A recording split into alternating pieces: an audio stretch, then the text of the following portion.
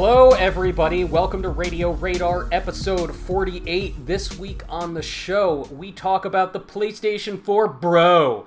It's actually the PlayStation 4 Pro, and we get into whether or not this is an essential purchase for the PlayStation players already playing on a regular PS4.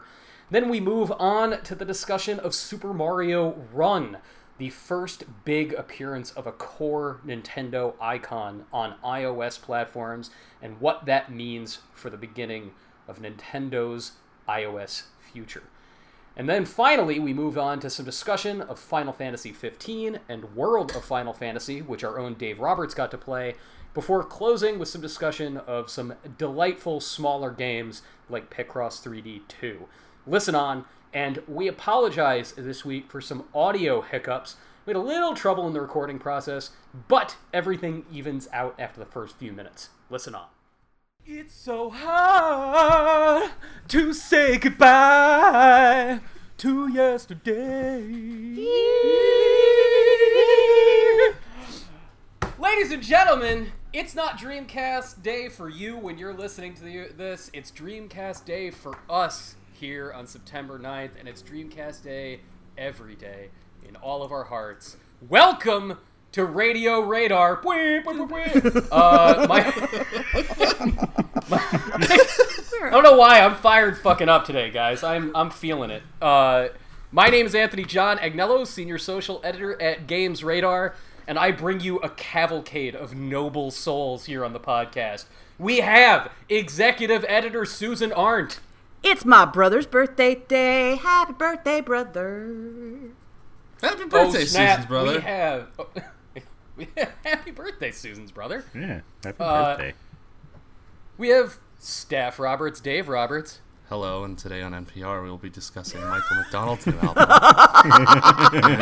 A man in Brooklyn who does Tibetan throat singing at a local coffee shop. Dave, have I ever done? What? What's up? Have I ever told you about Apocalypse NPR?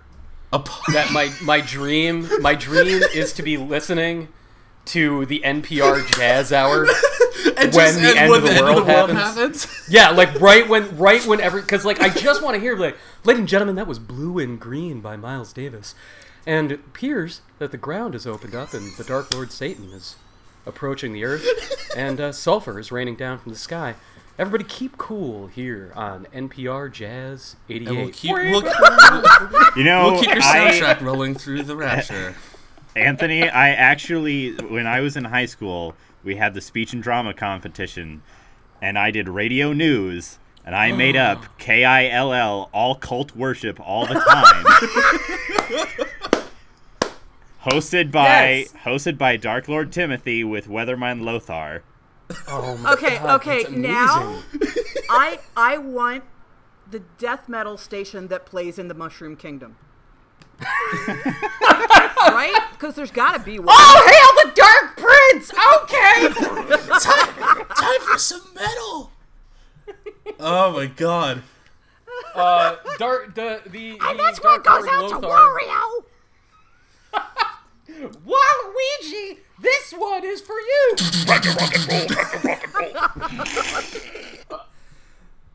Toad's a fan of double bass, I think. Dark Lord Lothar himself, Sam Prow. Yeah, little known fact, in honor of the Dreamcast's birthday today, I'm actually recording this from my VMU. Heyo. From your C-Man microphone. Oh man. Well, wait, we published a story about this just a couple of weeks ago. I know that there is somebody that is converting Pokemon Go to work on a Dreamcast VMU. Yes. Which I think is like that is God's work. Okay, right first there. of all, that is the Lord's work, absolutely. But the problem with the VMUs is the batteries are dead, so you have to unscrew it, take it apart, put the new battery in. It's actually kind of a pain. I actually my favorite of all the many Dreamcast birthday announcements that I've seen today, my favorite came from Twitter's own Wario64. Nobody knows who Wario is, right? He's a bot. Nobody's ever. I mean, he's not a bot, but everyone thinks he's a bot because he's not a bot. Apparently doesn't sleep. We'll get to this when we start talking about the ye old PS4 Bro. when we talk about the PlayStation 4 Bro, I was at that Sony event, and Wario 64's feed was constantly being updated with images that were positioned right behind me, to the right. And I was like, every now and again, like, I couldn't take my face away from the screen because I had to be, like, updating our feeds the entire time. But I kept, like, turning around, being like, is that him? Is that him? Why is it... What? Is that Wario? He's like the Dark Knight of hot scoops and video game deals. Like He swoops in and then off into the night. He's a myth. He is Mysterion for freaking video games. Darkwing Duck. But he's Darkwing Duck. He's the Darkwing Duck. Yeah, he is constantly getting dangerous. He this morning put up a thing that just says beep, happy birthday Dreamcast. And I was like, oh, it's the VMU going off. That's my favorite. That's my fave. Gave the system a real distinctive startup sound when your VMU batteries were dead. Sure did. Sure did. Boy, freaking howdy. So, yeah, everybody, it's been a very momentous post-Labor Day week right now. There's a lot going on, and the I would say the biggest thing of the week was the announcement of the PS4 Bro. Or Pro, if you want to actually be truthful about what it's actually called. So, Sony had their rigorously titled PlayStation meeting event. Like, everywhere you went in there, it just had signs that says PlayStation meeting. I was like, I like your symbol. Not like holiday season or the future of PlayStation. Yeah, this doesn't look like it was hastily slapped together at the last minute. Right. PlayStation meeting. And at the PlayStation meeting, they brought out the creator of Knack himself, Mark Cerny, to introduce the PlayStation 4 Pro, which is the long-rumored, beefy update to the PlayStation 4 hardware.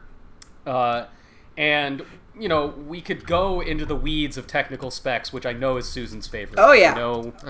I know you love that. Don't email us. Susan. Don't.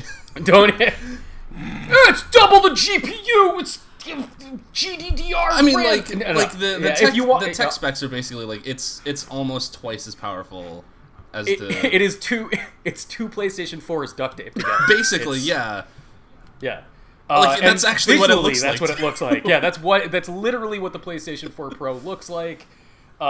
For the short version is for $399 this November, you will be able to buy a PlayStation 4 that will ostensibly, for most games, make them run a little bit better. They are saying that from here on out, PlayStation 4 Pro settings for all games, which is all games shipping after September, will include a Pro mode.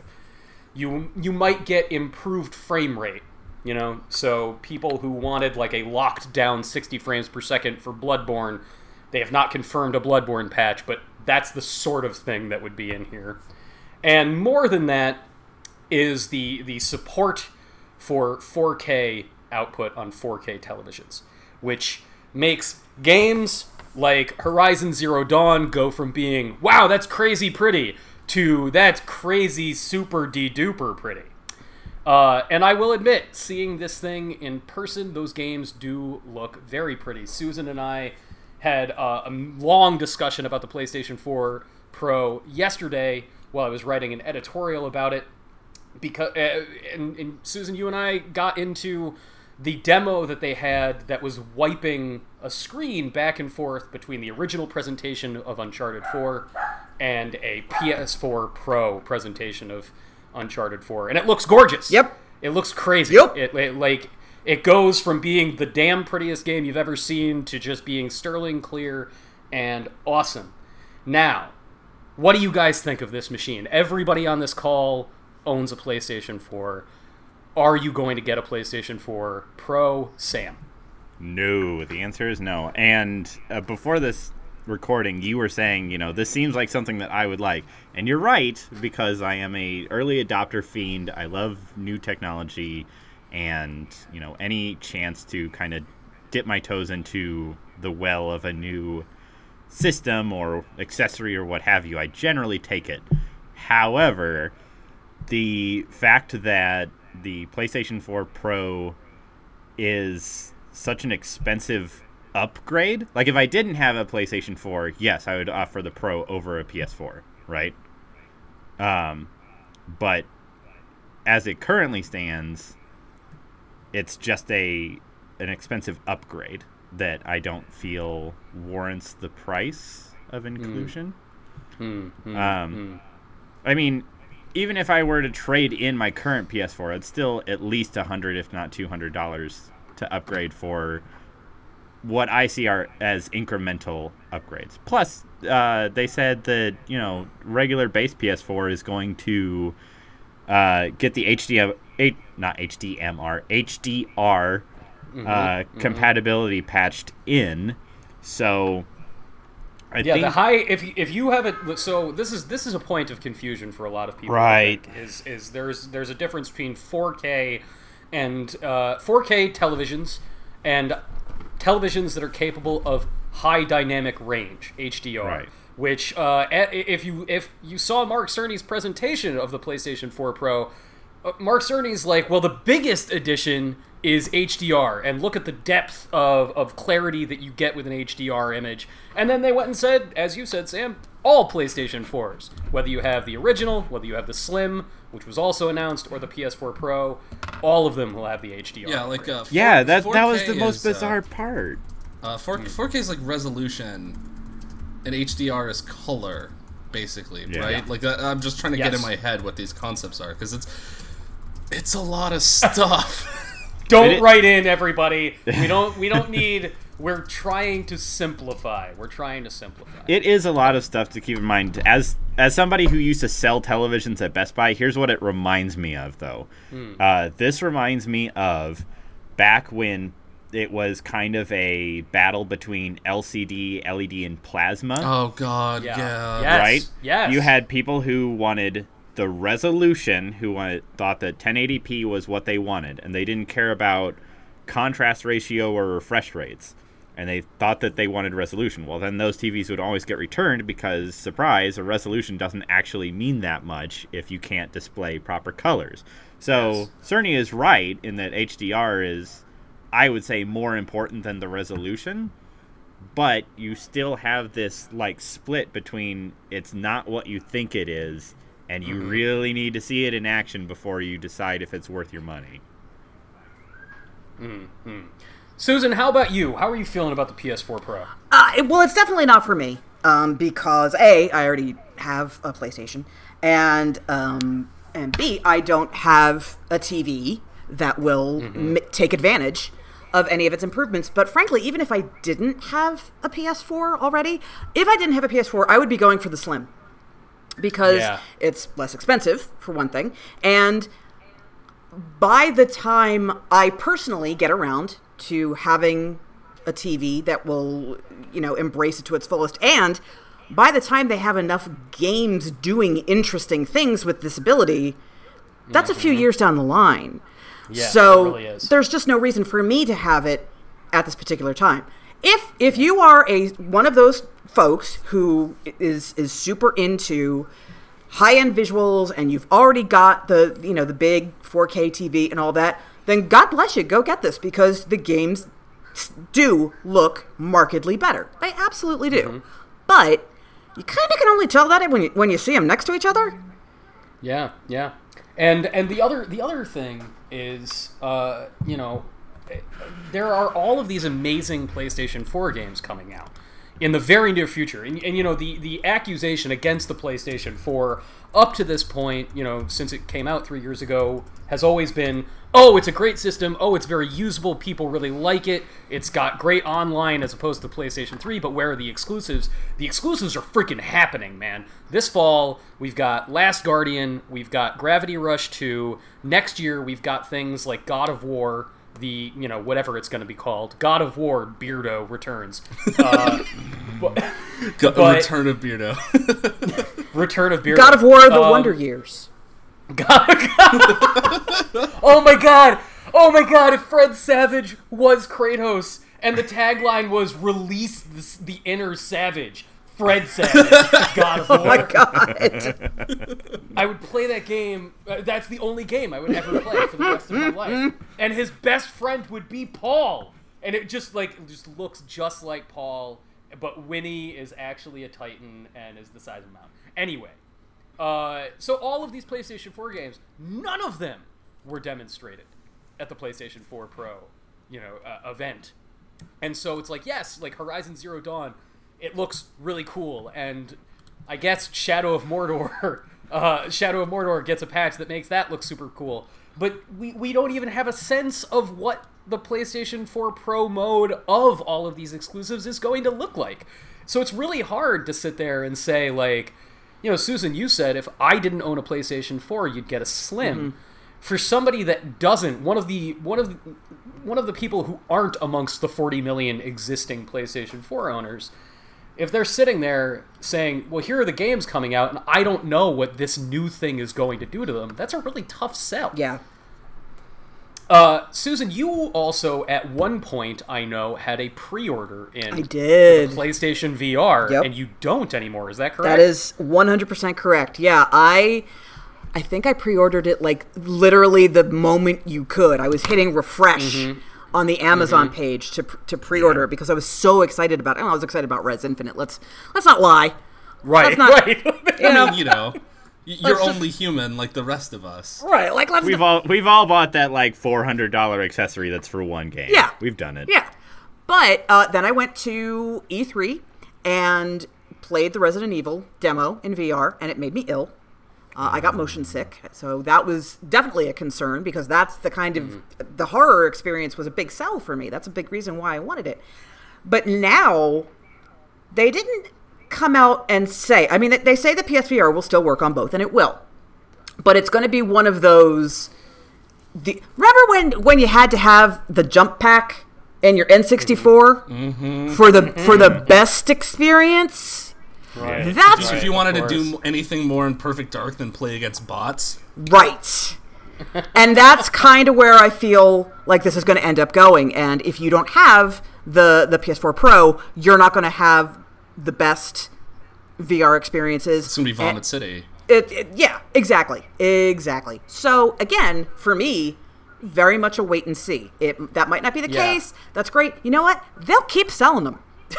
Yeah, God, that's the thing. The wait and see factor here is I'm as worried as anybody else about if you want to play this game the proper way, you're going to need the PlayStation 4 Pro. But it depends entirely on adoption at this point, Because there was a point in time when everybody was like, oh, shit, my Sega Genesis is going to be useless now that the Sega CD is out. Oh, wait, my Sega Genesis is going to be a bunch of bullshit now that the 32X is out. And how Sega did that CD. go? Bless.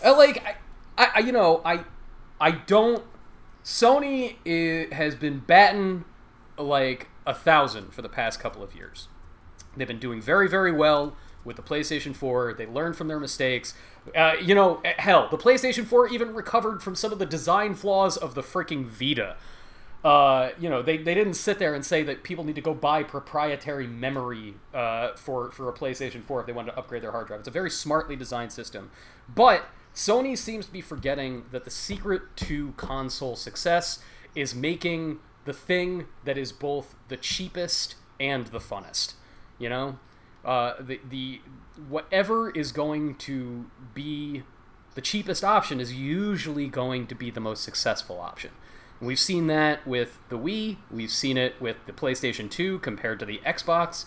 And by the time the GameCube was dropping price as quickly as possible to try and catch up, it was too late for that system. Okay, you're not wrong. First of all, because price is the primary determining factor for the vast majority of people buying consoles. Because at this point, there are so few exclusives. Yeah. You can pretty much anything you want, especially if you have a PC that can play games. The world is your frickin' oyster. But you really need to take the Wii out of that equation. The Wii was a freak. The Wii... it was. It was. You're right. But the Xbox 360 compared to the PlayStation 3 then. Yes. The PlayStation 3 comes out, and it's like, wow, we've got two models. One's $600, and the other's $500. Oh, my God. And the consumer populace said, blow me. Pretty much. And went and bought a copy of Gears of War. That is true. You are not wrong. Oh, my God. The PS3 launch was so was a disaster. It was a complete disaster because... I mean, did you get 2 jobs to buy that PS3? I do whatever Ken Kutaragi ever tells me to do. Whatever Ken says goes. I picked up some extra hours down at the local movie theater at the drive-in. I took tickets, and I got that $600 backwards compatible PS3. None of what I just said happened. I did save up. I didn't go for picking up extra ticket sales, but I did save up money, and I bought the $600 version. I bought it a week before they dropped the price by $100 after they kept saying, oh, no, we're not going to drop the price. No, it's not going to happen. Definitely not going to happen. In the spring of 2007, I did the exact same goddamn thing. I missed that price drop by 2 freaking weeks, man. Well, I took it back to Walmart, and I'm like, they didn't tell me this. This is bullshit. I want $100 difference. And they thankfully, I got away with that one. Well, that's not... No. That's not a get away with. That's just good customer service. Yeah. Well, like, if it's a month, screw you. If it's a week, you give that customer their money back. The only reason I have a PS3... I have a launch model, backwards compatible, and it is wonderful. Because I was interviewing for a job at PlayStation. And they said, they're like, and I'm doing an interview, and they're like, oh, well, so, what's your favorite game on the PS3? I said, I don't have one. It's too expensive. Wow. So like, well, you should probably at least be somewhat acquainted with this before we continue the conversation. So they sent me one. Oh, that's amazing. That's funny. Susan, the day I got my launch PlayStation 3, you'll love this because it would be a totally different world. But that day, before I went to pick up my PS3, I interviewed for a job as a raider at the ESRB. Oh my God! Wow! Now, Jesus. They didn't give me that job. Oh no! Who would give me that job? No one would. Come on! Come on! Wow, that. Galgun is rated E. You're the one that gave Galgun the E rating, aren't you? Everyone should play this game. I'm gonna put an E on it. This is rated T for teen, might contain mild violence and dope beats. Who wrote this? Who did this? Dave, May I contain know... too much Jimmy Smiths. May contain too much meat. May contain not Dave, enough Jimmy Smiths. You looked at PlayStation 4 Pro... and you said, and then you saw Final Fantasy 15 in the sizzle reel for PlayStation 4 Pro. I have a weak spot in my heart for that game right now. And it's just... Like, I'm not gonna buy it. I'm not gonna buy it for one game. But I'm the kind of person that would. If I had the money. But the thing is, like, Sony confuses me. Because they have this message that, like, we are for the pro gamers. We've built this machine for the people. We are a company for the people. And, like, but they make really weird decisions. Like, there was hardly any talk of VR at that PlayStation meeting. Just like hey, here's one game that will run a little bit better if you have the PS4 Pro. And that's it. And, like, never mind the fact that comes out next month. They introduce these concepts like Move, and drop them as the moment they're not doing well. Like, Until Dawn, its success was a complete accident. So I wonder, like... Because it started off as a Move game and then they completely redid the controls, so... Yeah. It started as a Move game, redid the controls, was supposed to be on PS3, ended up on PS4, and they sent that game out to die. And for the grace of God, we saved it. We did that! We did that. Yeah. It's true. And part of me wonders... Well, Grant Ward and Mr. Robot. Well, yeah, that too. But, like, and part of me wonders if the same thing isn't going to happen to the PS4 Pro. I mean, like, it's a new system, so I mean, if they get enough people to buy it, I'm sure people will support it. But, like, what if no one buys the thing and they just I have a question. Because let's keep in mind, PlayStation is owned by Sony. Right. Sony makes TVs. Yeah, that's what I was thinking too. Does this strike you and who's as... under a mandate who's under a mandate to make TVs a success again?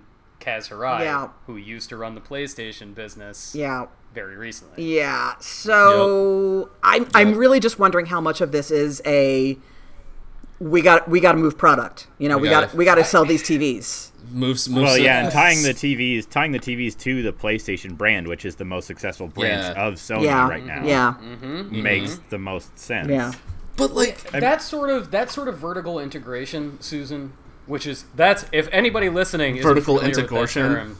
Vertical integration. If nobody out there is a 30 Rock viewer, the vertical integration aspect of this suits Sony's business ends, and it also suits Sony for in a year, say we get to November of 2017 and the Scorpio is finally ready for prime time, and then Sony says, oops, there goes the PS4 Slim, now the PS4 Pro is the only PS4 and it's $299. That's like, it suits them in all of these different business ways. You're absolutely right. Like it's not totally inexplicable. I think it is so risky though, because Dave, like everything you're saying, it muddies the waters for the average consumer in a way that nothing else does. And it's like it's a deeply confusing product. Like, okay, so it's got the 4K support, it's got the better hardware, right?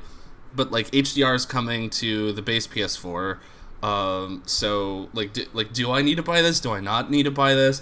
And like I know, Anthony, that you don't necessarily agree with me on this, but I find it absolutely baffling that the PS4 Pro doesn't have some kind of UHD Blu-ray support. That there's no 4K video. Like, you can stream 4K video through like Netflix and of course their Sony branded video streaming Ultra service.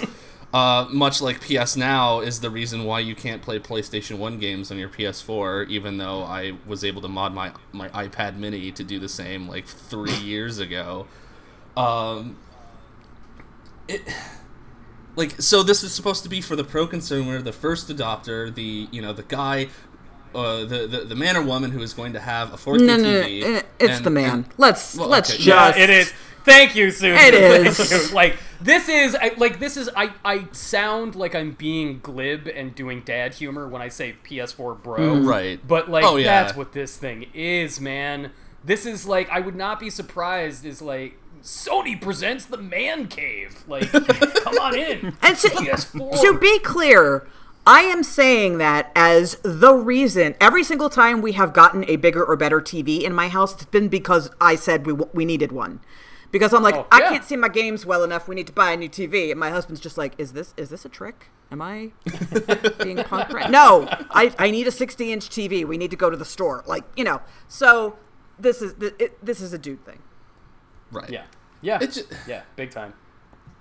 Like the whole thing about like the Sony's entire arc over the last several years has been like ushering in not just like new video game technology, but like new video technology. Like the PS2 basically made DVDs popular. The PS3 made Blu-ray popular. That's true. The PS4 Pro, the industry is trying to push these Ultra HD Blu-ray discs. And the high-end consumer, the kind of person that would drop money on launch day for a PS4 Pro, isn't going to have that. But the Xbox One S, which is $100 cheaper, has that support. I have a question as someone who doesn't buy DVDs anymore. Right. Is UHD Blu-ray different than regular Blu-ray? Yeah, it's basically 4K. Compatible. So there will be I believe it has the HDR. Yeah. Okay, so there's two different versions of the disc, is what you're saying. Mm-hmm. Okay. Yes. Okay. Yeah, and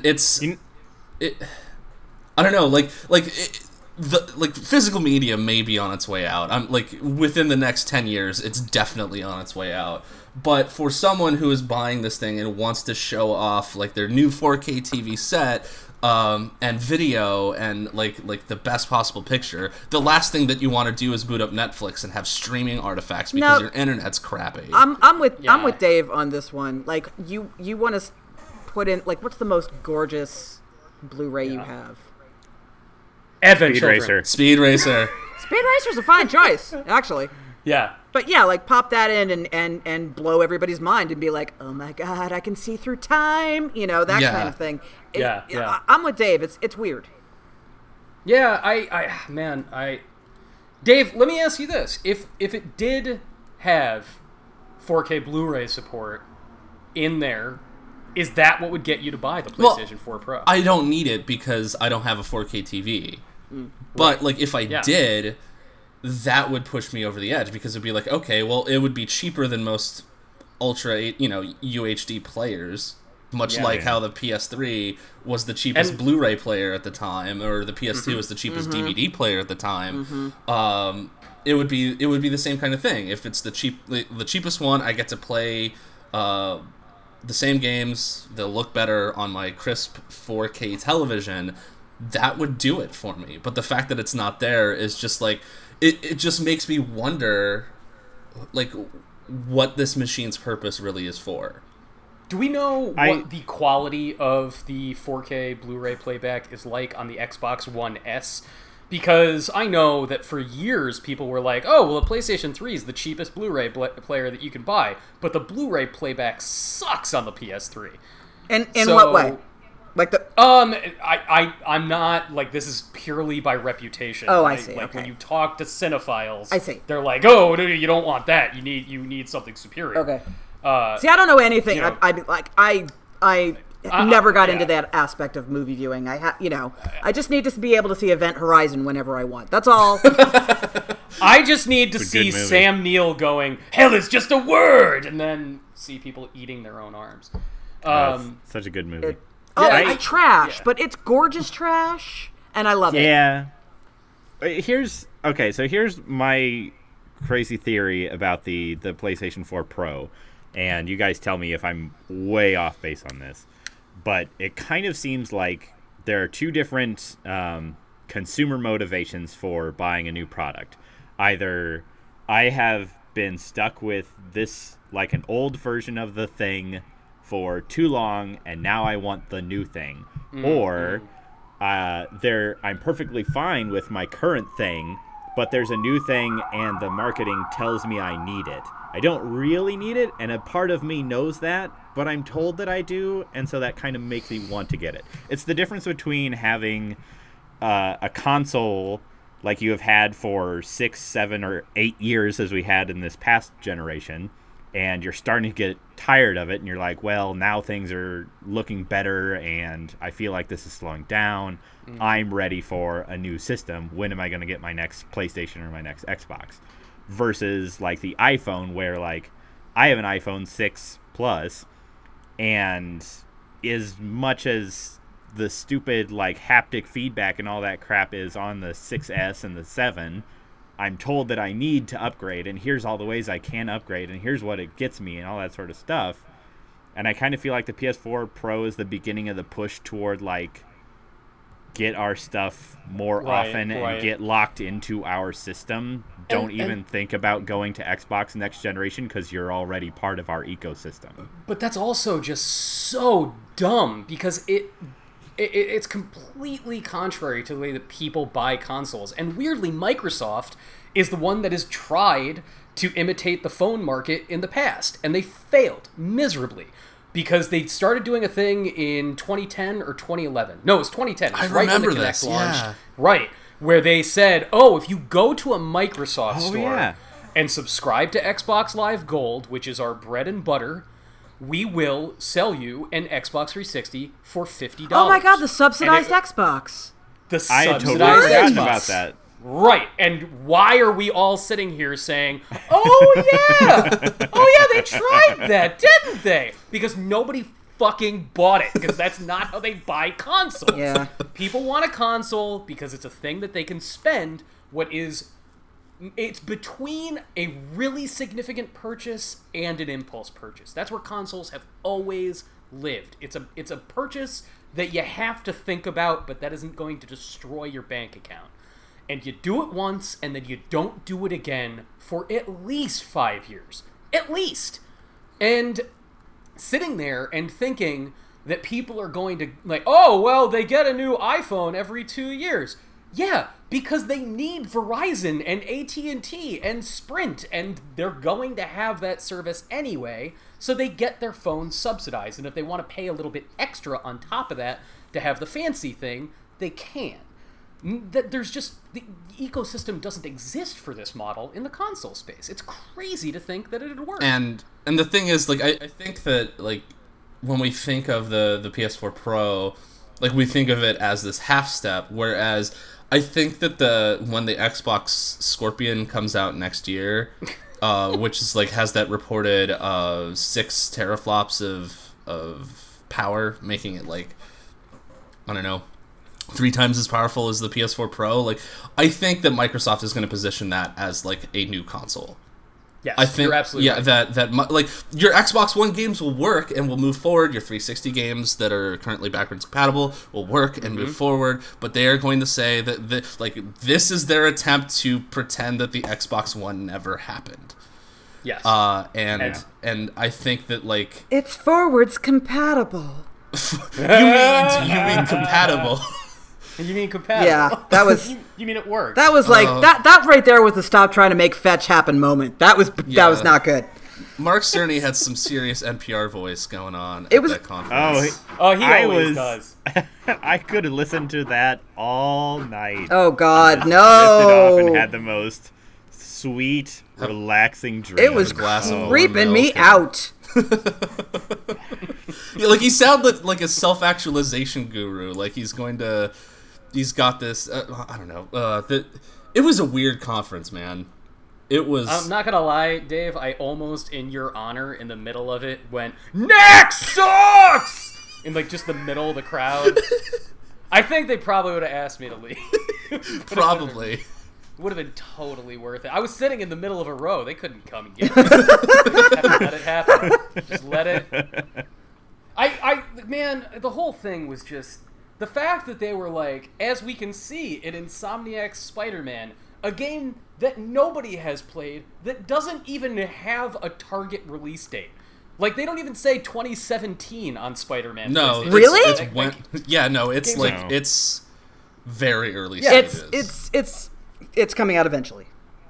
Yeah, eventually. Eventually. And yet that's the first thing you show. That's so weird. It's so goddamn strange. So speaking of strange, let's take a little. That's a good segue. Yeah, let's take a little time travel trip, shall we? Let's take a little. Let's do. Dateline 2014. Oh my God. Everybody's. There's a bathing beauty. Why, who's that bathing beauty? It's Captain America, the Winter Soldier. Brother, can you spare a dime?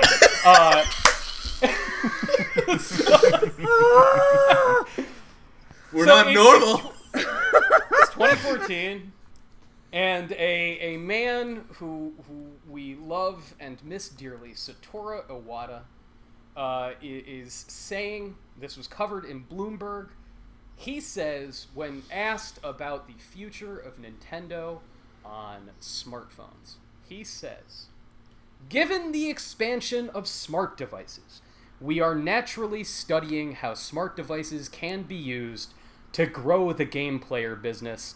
It's not as simple as enabling Mario to move on a smartphone. Now, Smash Cut on 2. Wednesday, Smash Cut to September 7th, 2016, and at the iPhone 7 reveal, Shigeru Miyamoto is trotted out on stage to introduce Super Mario Run. Woken from his game. nap. Yeah, woken from his nap, Shigeru Miyamoto goes up on stage and introduces literally the product that Satoru Iwata said would never happen.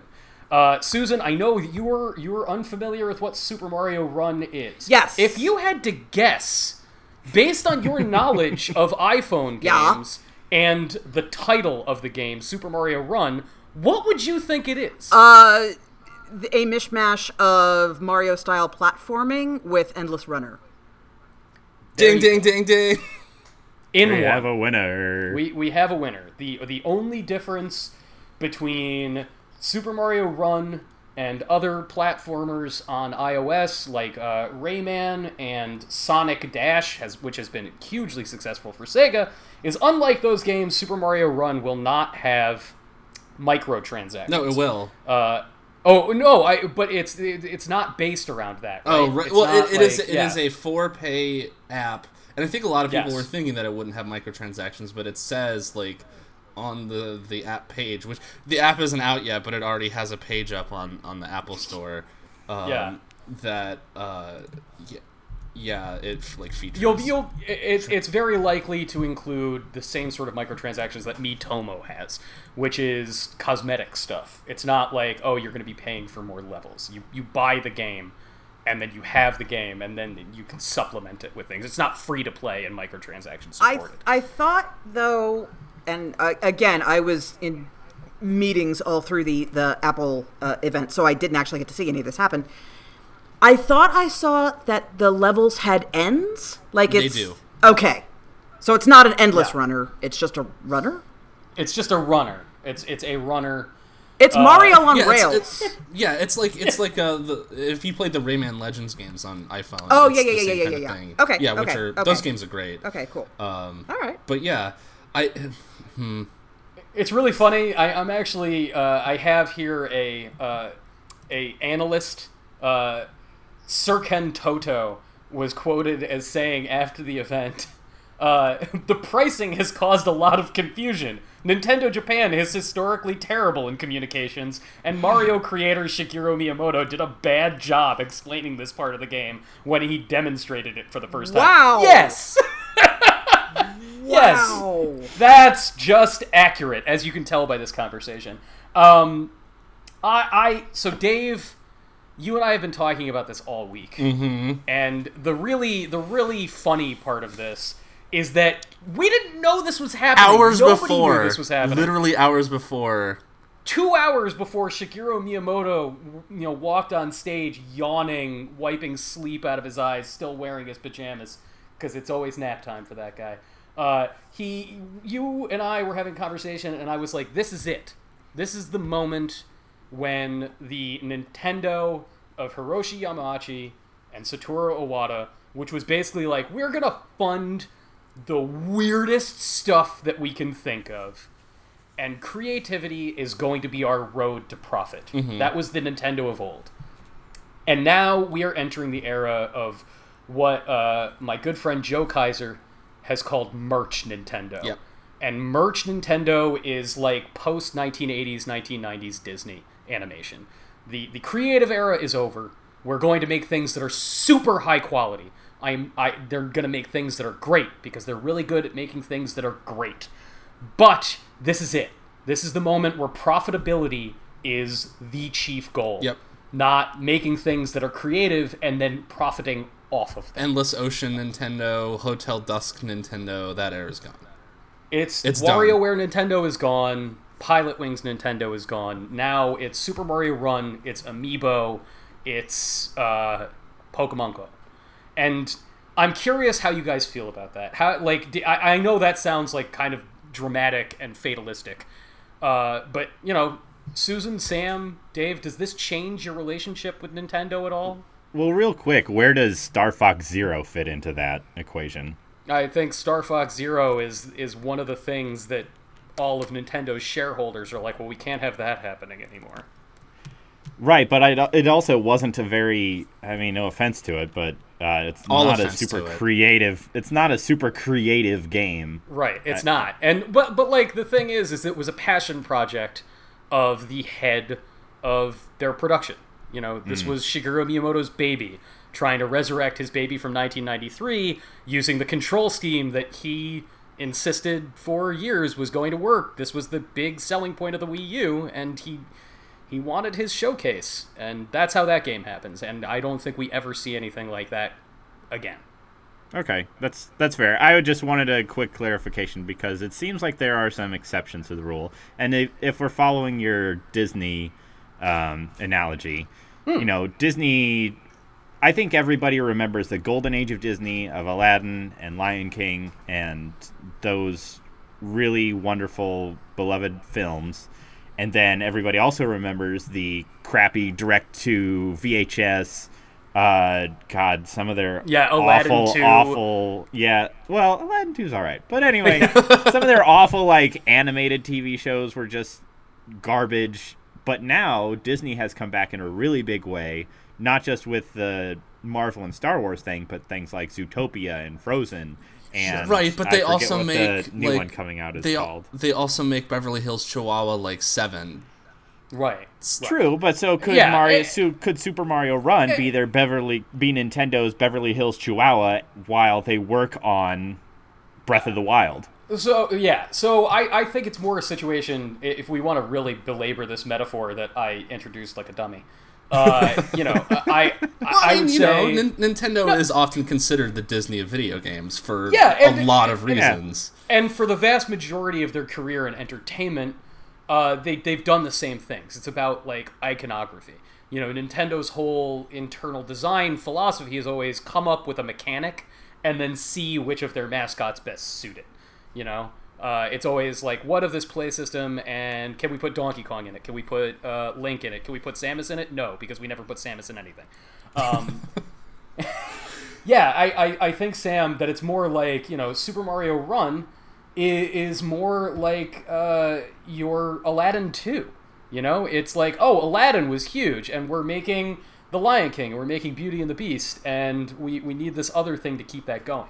What I'm saying is going to disappear from Nintendo is, just before that period, Disney, and especially Disney Animation, was coming out of this really fallow period where, the old men, the sort of brain trust of creators that were behind Snow White and Pinocchio and Jungle Book and everything had long left, and the people that had replaced them were really just cranking out some junkers like The Black Cauldron and movies like that. Excuse me, The Black Cauldron is great. You and I love The Black Cauldron, Susan, but it was considered a nightmarish flop. Oh, it was a flop. That's true. That's true. And, you can't get that movie on Blu-ray. No, Disney's not pulling that movie out of the vault every 7 years to resell it to you. That's true. And during that period, though, Disney Animation stayed committed to making things like The Black Cauldron. And the greatest success out of that period of really crazy experimentation, which was not just the animated features, but the semi-animated features like Black Hole and that sort of thing. We got Who Framed Roger Rabbit out of it.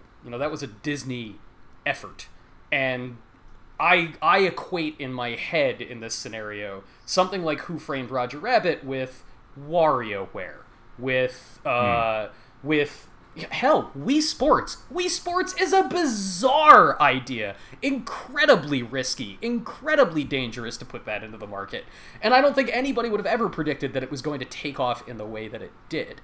And I see Super Mario Run, and I think that experimental business philosophy, that structure, is gone. I think that there's two possible outcomes to this. I think one, the Super Mario runs will be, with smaller indie developers like Way Forward Games. They make a lot of licensed products so that they can make one really good product that is theirs, one original IP. So in the good scenario, I would hope that Super Mario Run would be the licensed product, the thing that they throw out there to funnel money into create more creative ventures so that they can remain Nintendo. Because I don't think that if they try to become something like Sony and Microsoft, that they're not going to succeed on that front, and they definitely will face some troubled times ahead. That they have a reputation for creativity, and if they want to succeed, they need to keep it. That would be the good scenario.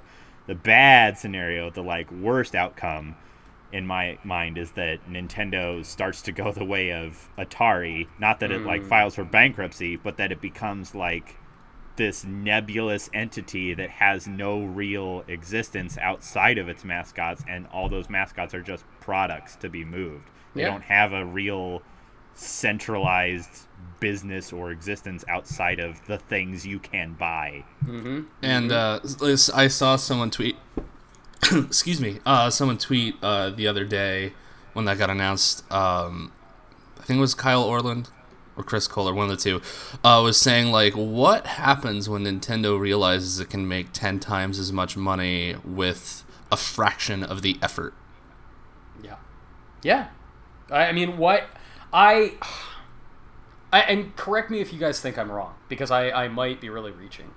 I don't see how the player, in the same way that the average player who, walked into a Best Buy and was like, oh, the Wii Sports machine, the Wii Fit machine, I know that thing, I'm going to buy that thing, and then they never bought another game. I don't see how this translates from, oh, I see Super Mario Run out there, now I want an NX. No, of course it doesn't. Of course it doesn't. Of course it doesn't. Okay, Of course it doesn't. I know people have a lot of emotions attached to Nintendo. Sure. I understand that. I'm going to need y'all to get the fuck over it, because Nintendo is a business. Oh, and like some of the coldest business, like one of the coldest businesses out there. Like, this is going to make bank, and it's going to get them money from people who wouldn't otherwise be giving them money. Like Pokemon Go did. Exactly like Pokemon Go did. Yeah, like that is an avenue that makes sense for them. That is a smart move, because they know y'all have been such suckers for so long. They know no matter what they do, you'll buy it. They stick a Metroid on it, or a Mario, or a whatever, y'all buy it. Kirby, boom, here, take my money. Yeah. Both because you have an emotional attachment to it, and because traditionally they are excellent games. They have earned that attachment by continually putting out really genuinely fun games that stand the test of time. They don't typically do throwaway crap stuff. And that's why they are now in this position of being able to have their cake and eat it too. They can put out the Mario Run or the Wait for Yoshi's Cookie. I guarantee Yoshi's Cookie will show up on your phone in some fashion. I guarantee it. Dr. Mario, oh yeah, it's going to happen. It'll be on your phones, and people who don't otherwise care will give them their $2 or $3 or what have you, and it's an immense, immediate revenue stream. Right. And I the only place where we differ, Susan, is that, Nintendo is a freaking business. They've always been a business. They got into the business of video games in the late 70s because they were like, yo, cash money is waiting. Let's go get it. Let's go have that cash. They didn't get into it in a place of, altruism. Right. It would be wonderful if we make a fairy tale about an Italian man who hates turtles. That's not where that came from. Yeah, they just happened to have Shigeru Miyamoto working there. Yeah. They hired this guy who just wanted to make toys. Where we differ is that I don't think that the business... There's nobody within the corporate culture there anymore that wants to have the cake and eat it too. In the past... I would agree with that. The people... Right. The people that ran Nintendo, and in this history of them making video games, there have only been two. There was Hiroshi Yamauchi, and there was Satoru Iwata, and both of them were almost pathological in their devotion to thinking our route to having a sustainable business is to be... we need to control the market that we're in, and that's how you got things like forcing every single game maker in the world to, buy their cartridges to distribute things, and, that sort of crazy stuff. But also, we need to make the most creative, the most wildly different, the most disruptive, is the word they've used in the past decade, thing to maintain our market. Here's the thing, though. You are 100% correct. And Mr. Iwata, the sense of joy of play was, he was a businessman, top to bottom, but it was also important to him that Nintendo represented the joy of play. Yeah. However, I think it's very safe to say that the consumer, the marketplace and the consumer, has changed a lot in the past this is 10, 15 years. And if Iwata had not been who he was and had the clout he had, he would not have been able to make the joy part of Nintendo's fabric. Because it would have been like, yeah, joy's great, that's wonderful. Can you pay rent with it? No, we don't care. No. And the reality is that not only has the market for that sort of like joyful weirdness sort of diminished, that market that you were talking about, Susan, like the people with the deep emotional attachment to Nintendo, like that market has dried up. It's gone. The Wii U would have been successful if that market was still something that you could sustain a business with. Yeah. But the only look at this. What has been successful for Nintendo since 2012? Amiibo, not the Wii U. The Wii U was a disaster. Yeah. It didn't sell for shit. Those people who you could be relied on to be like, I'm coming back for Zelda. Which one? All of them. Yeah. Like, that person is gone. I just stole that joke from Penny Arcade. I fully admit I stole that joke from Penny Arcade. I was laughing at the voice, not the joke. Yeah. Yeah, like, that Nintendo fan, they're dead. And Merch Nintendo now has a product for them. They have the NES Mini. They're just going to sell them the old thing. They don't need to make that fan new things anymore. My hope is that Breath of the Wild ends up being the, being the thing that shows that Nintendo is still capable of creativity. Like, it was the only game that they brought to E3, and it won Game of the Show. Breath of the Wild will be absolutely spectacular, and it's Zelda's swan song. Yes. Oh, like the last Zelda game. The last in the way that we think of Zelda games. Yes, yeah. Like how Phantom Pain is the last Metal Zelda. Gear. Yes, exactly. Yes, as an event, it will be. Like I think we will still get handheld Zelda games. Mm-hmm. Absolutely. But as for major, huge, I think this is it. Yeah, like get ready for more Triforce Heroes, everybody. No, I'm going with Link Between Worlds. Thank you very much. That's a great. That is a great game. I would take more of those. Yeah, exactly. That game's brilliant. Yeah, Link Between Worlds is like pound for pound, I think the best thing that Nintendo has internally developed in 10 years. That's my opinion. I think the next great mobile game from Nintendo is going to be a city builder with Hyrule. Oh wow! You play as Link, and you have to go on. You have to send out Link and little minions on quests to return gold to the land of Hyrule, so you can rebuild it after Ganon has destroyed it. Will it actually be Minions, Sam? Will it actually? It'll be tied in with DreamWorks, and it'll be Minions. It'll be Link crossed over with Despicable Me. I would play Zelda cross Minions. I'm just saying, I'd play it. That sounds awesome. Dave, I'm calling it now. Dave, on the subject of things that are a creative rebirth for a storied franchise and company, this kind of got dour on Nintendo and the future of Nintendo, but you got to spend some time with a game that is going to do for another venerated Japanese series what you want Breath of the Wild to do for Zelda, but you already have the proof that that's happening here, it seems, based on your play session with Final Fantasy 15. Yeah, I was going to say Kingdom Hearts 2.8 HD, but no, that's not. Yes, that little chest. No, I got to play 2 hours of Final Fantasy 15 last weekend, and I just wanted to distract the PR people in the room and take the PlayStation and run. 'Cause oh my god, it's such a weird game.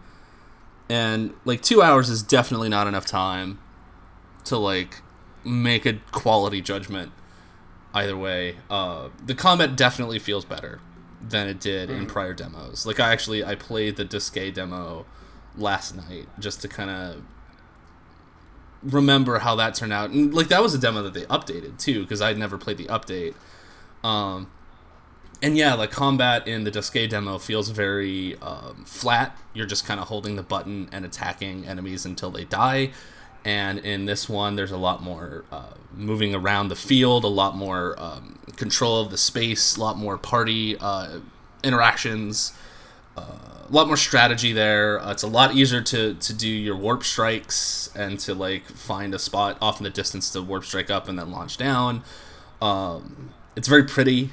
The banter between the four heroes is really cool. Like the opening 2 hours are surprisingly chill for a Final Fantasy game. Like, this is a series that has had very starts with, like, Final Fantasy X starts with an underwater soccer game, and like Korn for some reason. It's the Japanese equivalent of Korn. Giant boogers fall from the sky and Korn plays, and then Patrick Swayze in a trench coat comes up and he's like, "This is your story." Yeah, and you get sucked into a giant like space monster, and so yeah, like whereas this is there's if you haven't seen the 50-minute Gamescom video, I will not spoil the beginning of the game, but like the very opening like 2 minutes of this game are kind of that, but it's a fake out. Like it immediately goes to white and then it cuts to at the very like to the beginning of the story, and it's you and your bros, and your car's broken down on the side of the road, and you have to push it to the gas station. And everyone's like kind of bickering about who's going to drive next so someone else can push, and just kind of complaining about the state of things. Cars are driving past them without helping. And it's a slow moment, but it's very effective in immediately grounding this bonkers world. Like we've all seen King's. I don't think Sam's seen Kingsglaive yet, but Anthony and Susan, like we've all seen Kingsglaive, and it's a movie of 2016. It's a strange world, right? Like, yeah, it's weird. It's deeply weird. But now you have this moment where it's like, no, it's just a bunch of guys pushing a cart. Like everyone knows what that feels like, and that's a thing that like Final Fantasy 13 didn't have that across 3 games. Whoa! You're telling me that people don't know what it's like to live for 500 years in a world without death, and where birds live in people's hair, but at night those birds become sexy showgirls that ask you to do altruistic things for them? I don't think it's common. It's not. It's not a common. It's not something that a lot of people can really like relate to. I don't think some people in the boroughs of San Francisco can relate, but probably San Francisco and some parts of Manhattan. Yeah. I'm not gonna say that I don't totally know what that's like, but I don't not totally know what that's like. But yeah, man, I'm reticent. Like, I want to ask you about specifics. I know people might. Like, Final Fantasy is the kind of thing that people say, I don't want anything to be spoiled. So I guess we should say... I mean, like, there's not a whole lot of story in those moments that they haven't already talked about. And I can, like, talk very obliquely. Like, I mean, you know... I want to hear about World of Final Fantasy. Yeah. Okay, let's get into it. Ask me questions. What is it? Okay, Dave. Dave. What the fuck is World of Final Fantasy? So World of Final Fantasy is a game for kids. It is Square Enix's... is it like in the same way that Tricks are for kids? Or like... I mean, anybody can enjoy Tricks. Right, this is my question. So, okay. Can I enjoy World of Final Fantasy? I think you can, and here's why. It's basically... So, it is Square Enix's attempt to introduce the Final Fantasy series to a younger audience. Okay, are we talking... like, give me a target age. Like Disney XD. I don't know what that is. Like, it's a 10-year-old. 10-year-olds. Yeah, okay. Like tweens. It's like 10 to 12. Yeah. But, like, and it's not... Spunky tweens. Yeah, but it's, like, not up its own butt like Kingdom Hearts is. At least yet. Okay. It'll probably get that way by World of Final Fantasy Exordium HD 2.12 edition. Yes! Oh my god, World of Final Fantasy minus 4.3. Yes. Treebeard's Revenge. Fred Savage crossover duodecium ceiling fan. Yes. I'll play that.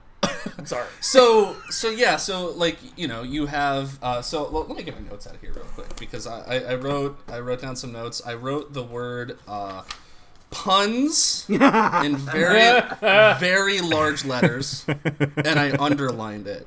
So like Dragon Quest level puns? Yeah. Like, okay, so there's a battle where you you meet up with the summons Ifrit, Ramu, and Shiva, and Ifrit says, "Hail and well met," greeting you, and the boy, his name is Lon, is a total boneheaded idiot, just a total airhead, like basically Brad Pitt's character in True Romance, and he says "Hail and well met," like people's names, like that's not our names, and like part of me, I laughed at that joke and I felt really like I hated myself. Bad. But it's just like it's really effervescent. It's very bubbly. It's very light. But it also has some strategic hooks. So it's kind of Pokemon-y in that you fight monsters and you can imprison them. Imprison. Yeah. That's a Final Fantasy word. Yeah, and when you do that, like basically, you do the Pokemon thing where you attack them a bunch, you get their health down, and then you imprison them, and then they come to your side. And they're these little monsters, and you stack them on your head. You stack monsters on your head. And what it does, and what that means is that you are essentially taking their stats and adding it to your own. So now your character is imbued with their elements and some of their abilities and their strength and defense. And your HP increases, that sort of thing. So individually you can do stronger attacks. Or you can unstack them on from your head and have them on the ground. And what that does is your individual attacks are weaker, but now suddenly you have more of them. And there's like the time gauge that goes, so like it's turn-based, but it's like active time gauge. So, and you can see a physical representation of it on the side of the screen. So you have to decide, like, well, do I need to unstack these people so I get more attacks in on a turn, or I get like weaker attacks so I can capture enemies, or do I just want to do like 2 really powerful attacks in a turn if I'm just kind of like speeding through these battles?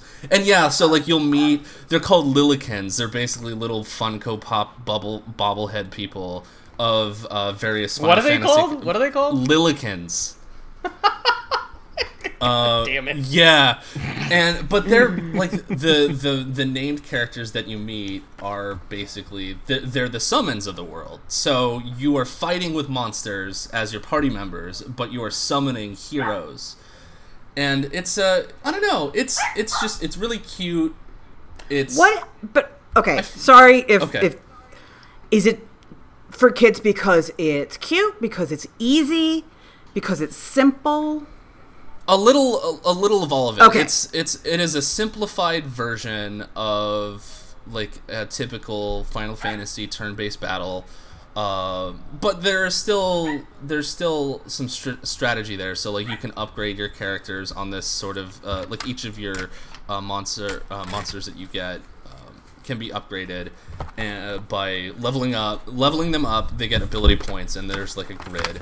But like all of it's laid out in a very easy to understand way. You're not gonna get like really into the nitty gritty. You just unlock a thing. It's like, oh, you have more health now, or oh, your characters are stronger. Oh, I get it. Oh, Okay. Now you can cure. So we don't have the sphere grid from Final Fantasy X.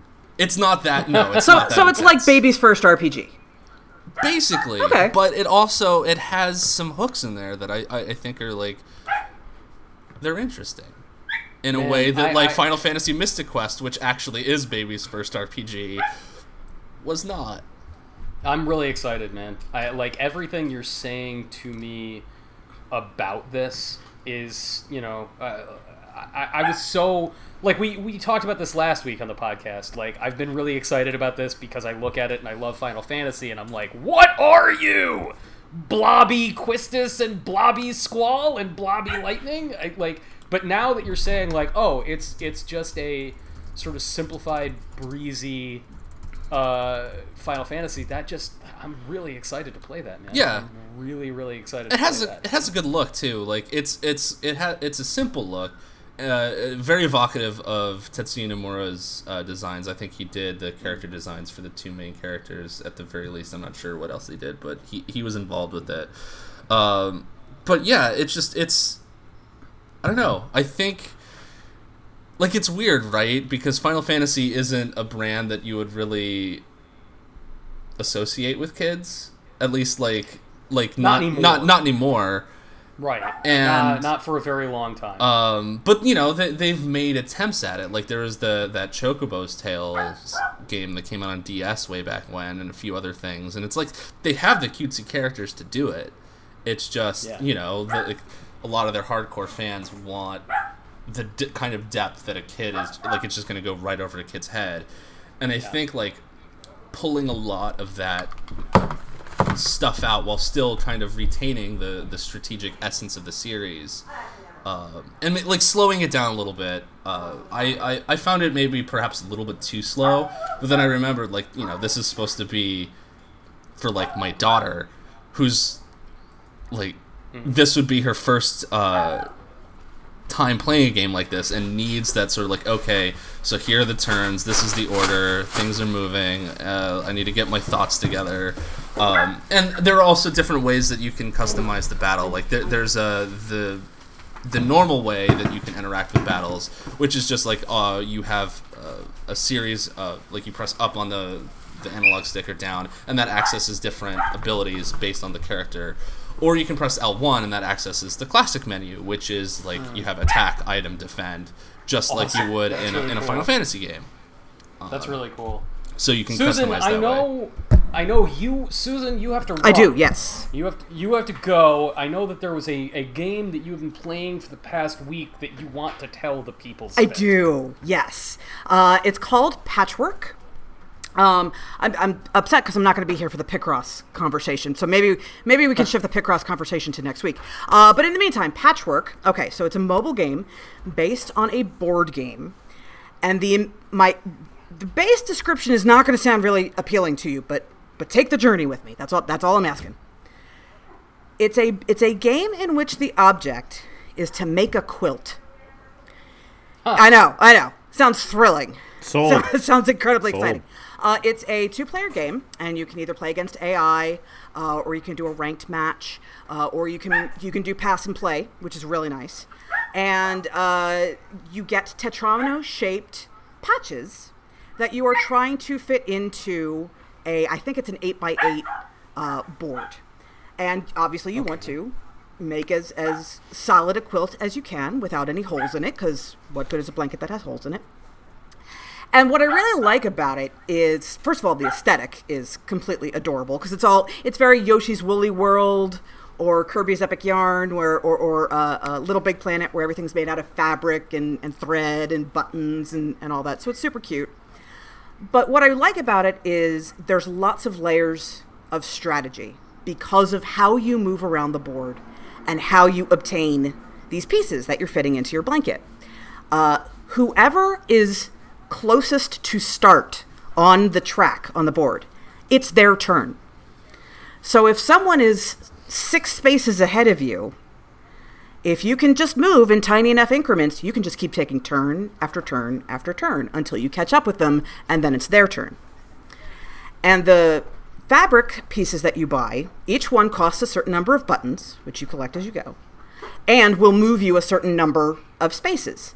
So this patch over here might cover up a nice big part of your quilt, but maybe it moves you like way far down the board. Maybe this one isn't quite so good, but if it only moves you 1 or 2 spaces. So maybe you take that and then take advantage of the next turn that you get instead of just going right for the biggest patch. So it's this really, really layered strategy that you constantly have to be shifting on the fly. And it's very, very easy to pick up and play. It'll take you a few minutes to learn it. And the AI has different difficulty levels as well. easy, medium, and hard, depending on how sassy you're feeling. I don't know if this is the kind of thing that I want to play, but it is the kind of thing, Susan, that I am looking forward to seeing you rant about on I smell an alpha bear scenario. It is very... I have a very personal, emotional relationship with the little felt owl, who is the representative of the AI. I do. There are free single square patches that if you're the first one to cross it on the board, you get it, and they can be very useful for filling in the little holes in your blanket. And every time he gets one, I yell.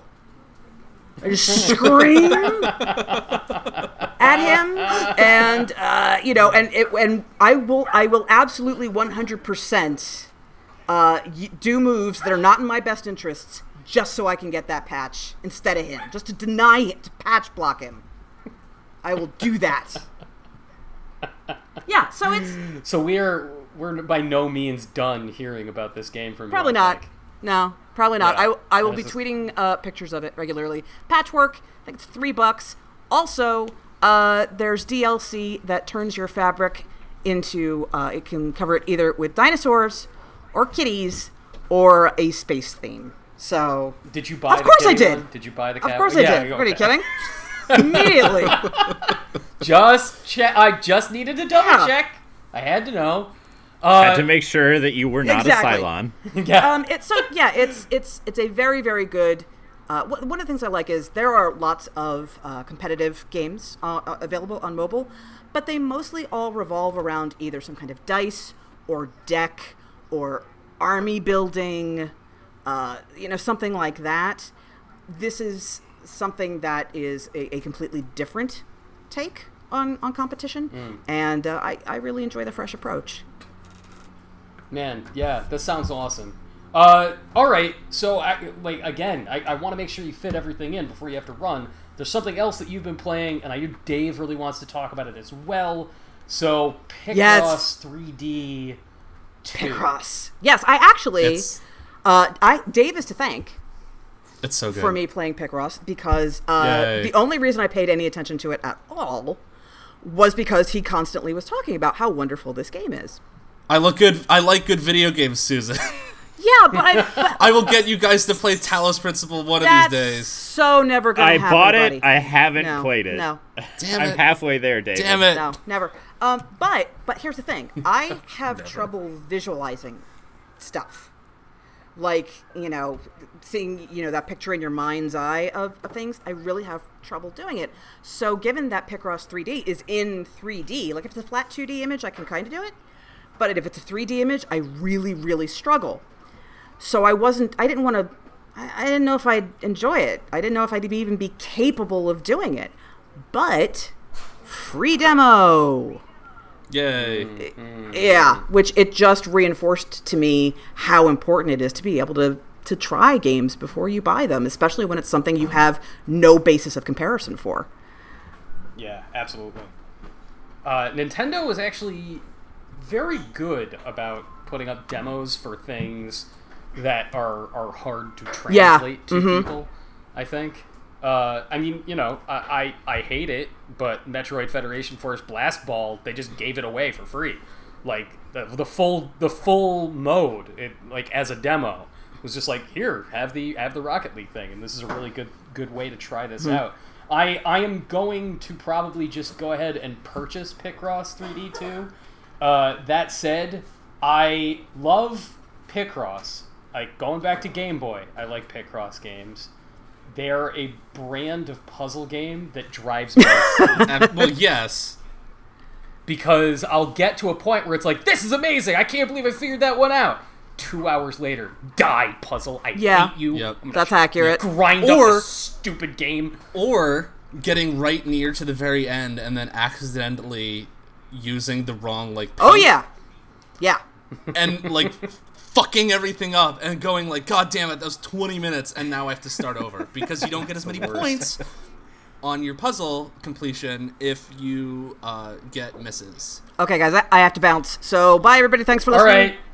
Yes. Yep. We'll see you later. Okay, bye. Susan. Bye. Susan. Everybody, let's talk about Ollie Ollie. Bye, Let's Susan. talk about Ollie Yay, Ollie. Ollie Ollie podcast. I hate all of you so much. You're just all dead to me.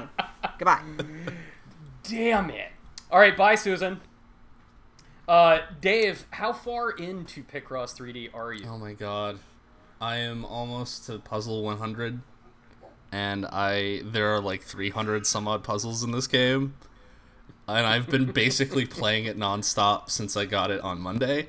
Just shotgunning this game. Yeah, it is. Oh man. And I like the nice thing about Picross 3D Round 2 is that you can choose your difficulty level right off the bat.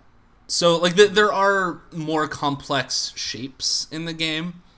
Smaller grids, like some of them are just like a flat grid, and it's literally just like, okay, paint, you're done, yay. But the difficulty level changes the complexity of the numbers around that grid. So if you are the kind of person that just like, you like the game but you don't want to bust your brain too much while playing it, put it on easy or normal, and like you won't get as many points because the difficulty determines your multiplier, but you'll still be able to like get through and unlock puzzles and like have a good time. Whereas because I am the kind of person that played Picross 3D 1 like 8 times front to back, I just put it immediately on hard, and there's a little bit of a ramp up. Like the game does a really good job of teaching you its basic concepts, and then there are certain the areas are broken up into books. So like a book will have a certain theme of puzzles. Like this is all space theme. This is all like hobby stuff, and some of the books are tips and tricks, and you can go in and it teaches you like, okay, so you have a block of 5. Which of these can you paint? And you paint the middle one because it's like, well, or you paint. You a block of 5 with a 3 on the end. Which of these do you paint? And it's like, okay, I paint the middle one because I know that one has to be that color. And then there are like other tips and tricks that like teach you the more complex kind of tools that you need to solve its more difficult puzzles, which is really cool. It's got a real jazzy soundtrack. Just like the smoothest jazz. There are images. That's always the best part of Picross. Yeah. It's always the sweet jams. Yeah, and there's like an image of a pixelated coffee mug with steam coming out of it. So like, that's the kind of game it is. I described it on Twitter as Picross 3D Round 2 is 98% perfection, 1% rage from accidentally tapping the wrong thing at the very end of a puzzle and screwing up, and 1% claw hand from playing too long on a 3DS. But yeah, like the big twist in this one is that now that there are 2 numbers. So before you would have numbers on the grid. The numbers tell you how many spots on that particular row or column that you need to fill in, and there are normal numbers, so it's like a block that says a row that says 9, 9 of those need to be filled in. If it's a 9 that has a circle around it, then you know that there's a gap somewhere. There's one gap, and if there's a square around it, that means there's at least 2 gaps. So using those numbers, you have to you chip away at this thing like some kind of sculptor, and you've finished the puzzle by using logic. Like there are numbers, but it's not really math. Like you're doing basic counting, but you're not adding or subtracting anything. So don't think it's like a math game, because it's not. What this game it's more Minesweeper than math. Yeah. What this game does is it adds 2 sets of numbers now. So now you have blue numbers and you have orange numbers. Blue numbers are your normal blocks, and orange numbers are the special shapes. So you'll fill in the orange numbers, and once you complete a row, the orange numbers will start to transform. And once you complete the row and the column that the orange blocks are in, they will transform into their completed shapes. So sometimes they'll be like a circle, or sometimes they'll be a triangle. And that way you can get, like, because before it was all very like, here's a pixelated frog that kind of looks like a frog, but not. And now it's like, oh no, the frog's eyeballs are actually round, and you can get. They still have a very like toy-like shape to them, but now they look more like wood carvings than just like pixelated messes of shapes. It's like I at first I was like, oh, I don't know about this. I don't know if I like this change. This is different. This is new. This is you're messing with my Picross. But no, like once you get used to it, it changes the formula in just enough of a way that makes it like just as satisfying, but in a different way. Badass. Yeah, it's great. It's great. It's the best game that Nintendo's going to put out this year. I guarantee you. I guarantee. Better than Super Mario Run might still happen by the end of the year. We're not talking about that. I mean, better than Star Fox Guard. Star Fox Guard is fine. I don't know. Like a lot of people really like the Fire Emblem games. I've never really been able to get into them, but like as far as just accessibility and with over 300 puzzles, I've spent a week and I'm only a third of the way through, and that has to be at least like 10 to 12 hours of just puzzles, and then there's at least 200 more, and they're only getting more complex and harder at this point. So, yeah, this can I tell it's a perfect game. Can I tell a short, semi-interesting story about the first Picross? Please do. No. Yes, you may. The first Picross is actually, I'm going to say, is part of the reason that I am able to do this professionally. Oh. So, when I was working at the college newspaper, I wanted to do like a video game review section because we had movie reviews, but we weren't doing video game reviews, and in our movies and music, but we weren't doing games in our entertainment section. So at first I just started doing like, I would buy the games that I was going to buy anyway, and I would do a review as soon as I could, and we'd put it into the paper. Somehow this got the attention of Nintendo of America's PR firm. They reached out to me and they're like, hey, do you want to review games? We'll send you advanced copies and give you embargoes and stuff like that. And Picross 3D was the first game they ever sent me. Wow, so man. It was my first my first professional interaction with a publisher where I did a review of a game sent by them. They didn't pay me for it, but it was still like the first time that it wasn't just me picking up a game I was going to play anyway and blogging about it. Man. So thanks Picross. That's super freaking cool. Yeah. That's a good story. Dave, what was the first game you ever reviewed professionally? Oh God. Like for money? Yeah, like, well, for not personal use. Like, okay. Even if it was, like, my first video game review I ever wrote was for $15. Okay, and I had to buy the game myself. So the first game that I ever wrote a review for a for a small website, volunteer, didn't get paid, was Super Mario Sunshine. Nice. Because I wrote about games for a while and I stopped and then I started up again. But the first game that I ever got paid to review was for Games Radar. Actually, it was the first freelance assignment that I ever had. And it was for Ollie Ollie. No shit. Fuck you. Yeah, it sure was. We're actually talking about Ollie Ollie sure for am. a reason. It's amazing. That's so good. Holy crap. Yeah. I love that game, by the way. Oh, it's so good. I love it. I love that game. I gotta pick up the physical edition because the physical edition rules. The very first game that I reviewed professionally was for a bullshit site called Associated Content in 2006. And it most certainly was Final Fantasy VII Dirge of Cerberus. Oh, man. Yeah! Did you wear your Vincent costume while you... Yeah, I put on the whole shebang and drank an entire bottle of rum, being like, it's never gonna get better than this! Luckily it did. Yeah, luckily it did. The first review copy that I was sent, though, was just a couple of months after that. I convinced Nintendo that I was a real writer, and they sent me a copy of Star Fox Command. Oh wow! Which that was it. That was the first moment that I realized that reviewing games was really hard. It is hard. It's a lot harder than people think it is. It's a lot harder than people think it is, because I was like, there are parts of this that are really good, and then parts of this really bad, and you can't just write that and turn that into your editor. Right, you can't just be like, hey, Star Fox, this game sucks sometimes, and then, like, that's your copy. No, it doesn't work like that. Not a thing some of the works. First games that I got, like, actually from PR were actually review builds of Atlas games. Like, I reviewed... I don't think it exists on the internet anymore. Like, that's how long ago this was. But I reviewed...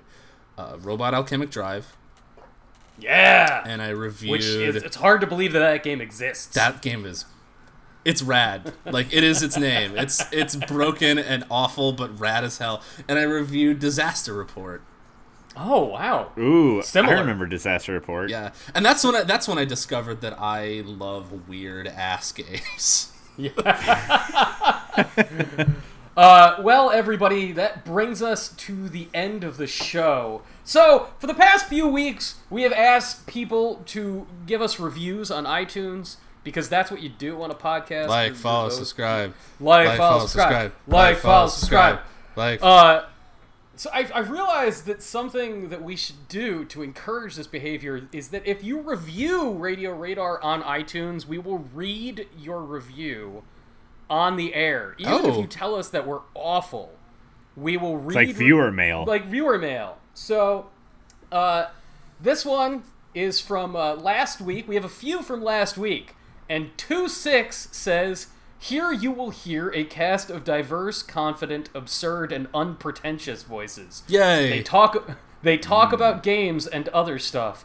While there are probably people doing the talking, I haven't seen them, so who's to say? I'm going to play some games now." So that went off the rails in the best way, I think. Yeah, 26, thank you so much for that review. I am now having an existential crisis, because he's right. Like, are we really here, man? Are we what if this is all a simulation, man? What if it's all... What do you think, du jour? So, Freezing Grip, this is another one from last week. Freezing Grip says, "I really love the new podcast. It's funny and informative. I have followed Susan's work for years, and she is as funny and genuine here as she has always been. P.S. I hate Lost, though." You're not wrong. Yeah, you're not wrong. I mean, I love that show, but also, I think every Lost fan hates that show as much as they love it. Yes. It's the only way to enjoy it. It's the only way to fly? With a nice heaping side of self-loathing. Oh my god. Shut up, Nikki and Paolo. We should have Damon Lindelof on the stream or the podcast and just be like, "So what's your deal, man? Why do you do this to people? Why do you write?" All he'll do is raise a bunch of questions and then disappear at the very end and not answer any of them. Lost is the Keeping Up with the Kardashians of serial television. Oh, that's burn! Wow. Ow, Sam. Am I wrong? No, you're right. I mean, no, right. But without Lost, you wouldn't have so many other great shows. Like, I hold Lost and, like, 24 up as this, like, sort of rebirth of serial television. Even though both have a lot of problems. Like, 24 literally they have a lot of crimes to answer for. 24, every season literally just evolves to, there's a nuke, and Kiefer Sutherland breaks a guy's neck. If you're not a shitty Solid Snake in 24, then you are either a woman that he needs to protect, or you're a terrorist, rapist, or kidnapper. Right. Like, or you're all of the above. Right. Those are your two options. You're either shitty Solid Snake, or you're a lady. Yes. He needs to protect, right. Or you're a monster. Right. No one else exists in that universe. And the other thing, too, is that, like, every season I watch it, I'm like, oh my god, like the way that it starts, it's like, oh, these are actual like personal stakes. It's not just like nukes that like someone's actually gonna have to deal with something that is like relatable and human. And no, it's fucking nukes. 8 episodes in, it's fucking nukes. Maybe always nukes. Maybe the nuke is a metaphor for his family struggles and him trying to be a better father. David. All right, everybody. We want you to like, follow, subscribe, follow, subscribe. We will be back next week with another episode of Radio Radar. Until then, goodbye. Adieu.